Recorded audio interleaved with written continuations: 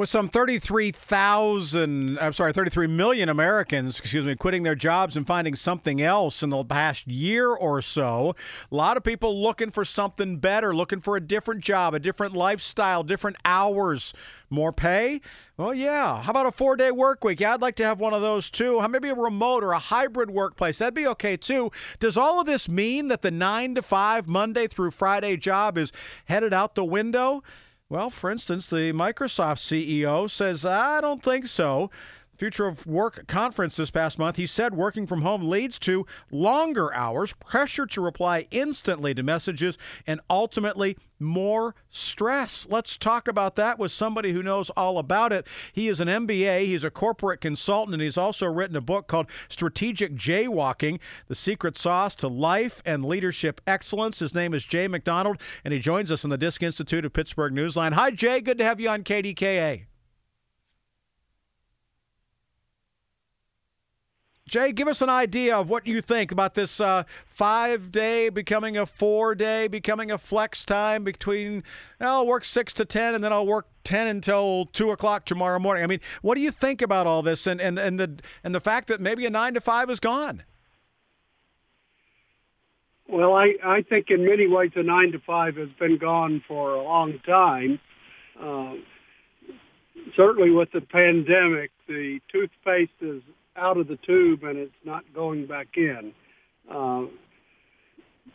It's an employee market right now, and employers, in my opinion, need to listen to both their employees and their customers and be flexible in their work hours, in their work spaces as opposed to workplaces, and in listening to their people. Leaders, CEOs need to check their egos at the door, gain a little humility, and just listen.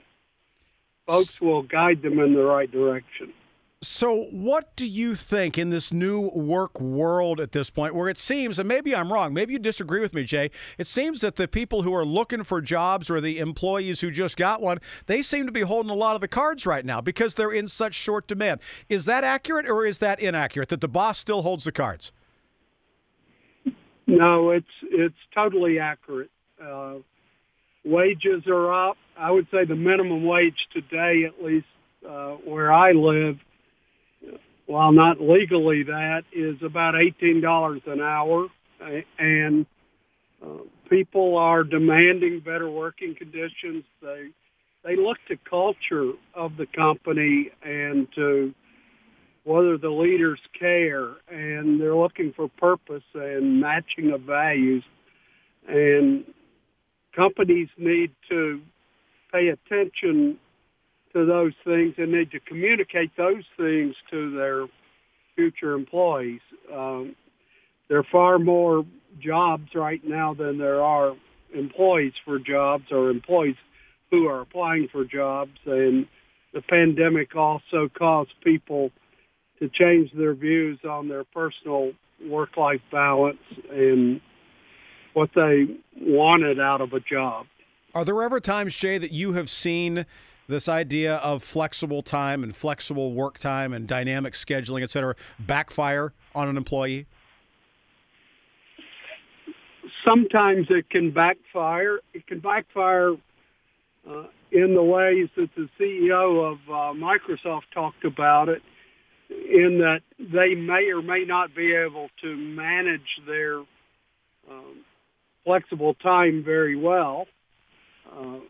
They might get burned out. They might work longer hours than they plan to, and they might have less work-life balance. The other thing they have to be sensitive to is the demands of the clients, especially in fields like healthcare and so forth. You've got to be there when the patients are there and when the doctors and patients need you to be there. And some folks may work themselves out of a job because of technology, artificial intelligence, and things like that. But I think if they collaborate well with their leadership, and vice versa, leadership has to talk to them, learn from them, learn what they want, need, and aspire to. I think things will work out pretty well for them, but it can backfire because expectations are unrealistic. Corporate consultant Jay McDonald joining us. He has an MBA and he's also an author. Have you seen, in your experience, employers that seem to be successfully navigating this sticky wicket right now, this work evolution? I have, and it's the ones who create a win-win between their clients and their employees. We have a good example here in Atlanta that Chick-fil-A, during the pandemic, the takeout and so forth lines were literally around blocks. If you looked at one, you would think you had a 30-minute wait.